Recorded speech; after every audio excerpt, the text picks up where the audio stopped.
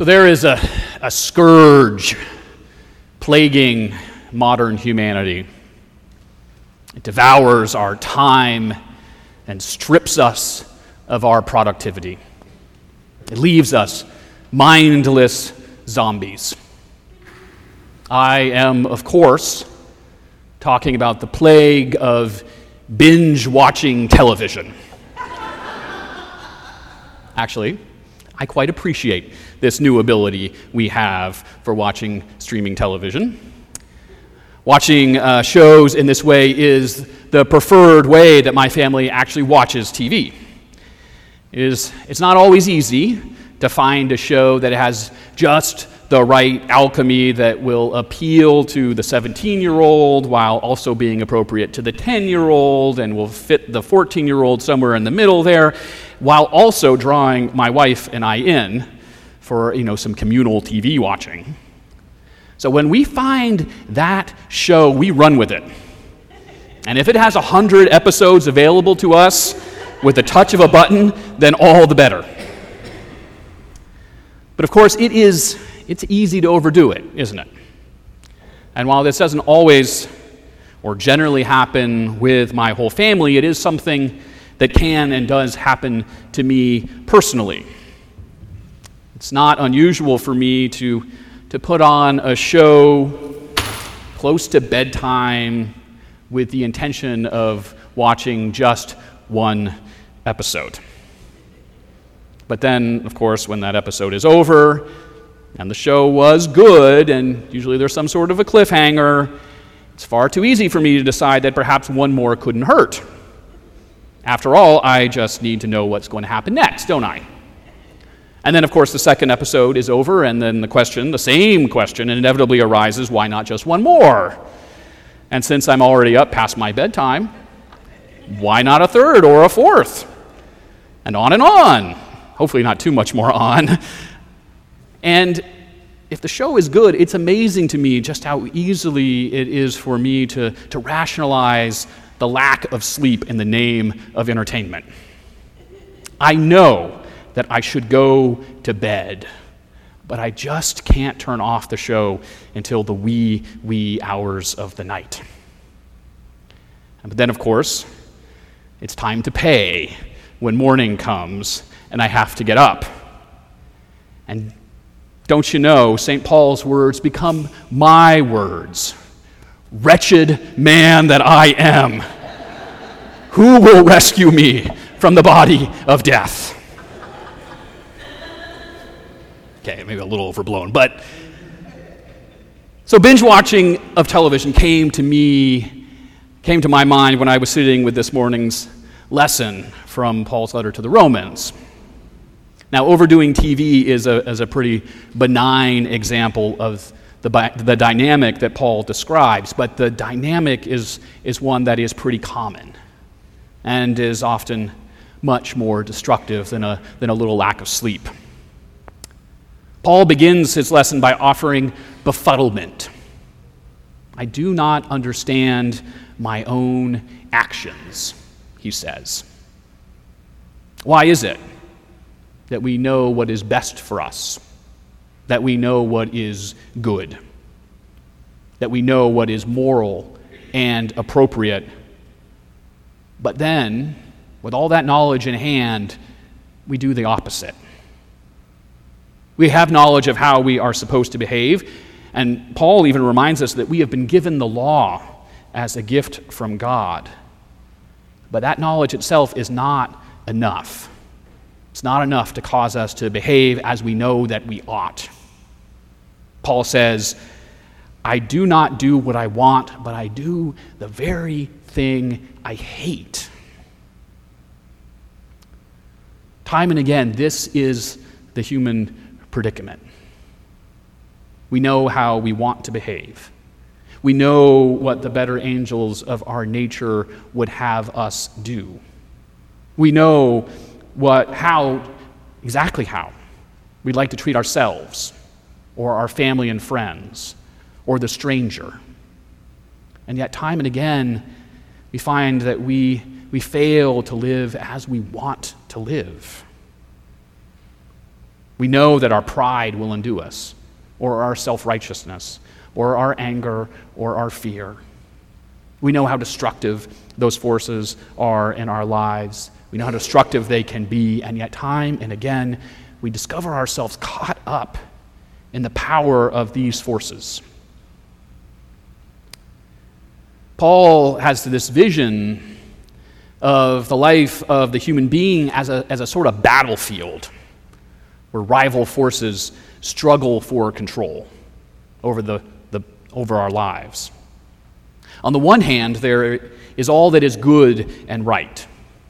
It is the way of God, the source of all goodness and life. And on the other hand is all that is evil. It is, to use his language, the way of sin and death. It is the way that will cut us off from God. And to Paul's way of describing it, human beings are captive to these forces. To Paul, we have to serve someone. And so we either serve God or we serve the power of sin, which is to say, that power of alienation from God. But as Paul realizes, it's not enough just to know how we are supposed to behave. It's not enough to know that we are to serve God and reject sin. That knowledge is important, but it's not enough. If it was that simple, then we would simply do it. We would simply will to do what is right, and then we would do it. But often we discover that is impossible. We do what we hate. And if we left it right there, if we left it in that space of powerlessness, then human life would be nothing but tragic. It would only be a story of brokenness and alienation. But of course, the gospel is such that we are not left right there. We are not left in the brokenness and in the alienation, for we are given Jesus Christ. And to Paul's way of describing it, we are made one with Christ in baptism. In baptism, we share in Christ's death, and thus we die to sin and are then given new life in Christ's risen life. And this new life is freedom. It is freedom from the power of sin and death. It is freedom to live in accord with our better nature. It is freedom to love as we ought. In Christ, we are given this new life.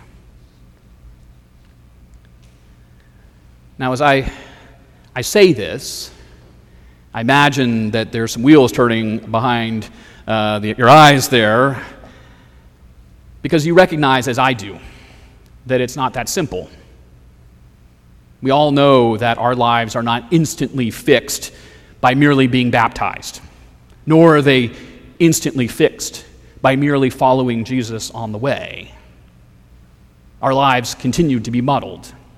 We continue to do some of the things that we would rather not do. But Paul knew this too. His letters in the New Testament are written to communities of people who are often struggling with how to live as followers of Jesus. And Paul was a realist. He wasn't living in denial. But Paul speaks in this way, in this stark way, in this way of dichotomies, in order to lay bare the dynamics of our lives as human beings. And in doing so, he's pointing to an ultimate reality. In assuming our nature in Christ, God restores us to full relationship with God. We are made God's children as God makes human brokenness and alienation God's own. God reaches across the gap to take our hand and to pull us over. And our task, in the meantime, is to live into this restored relation with God by God's grace.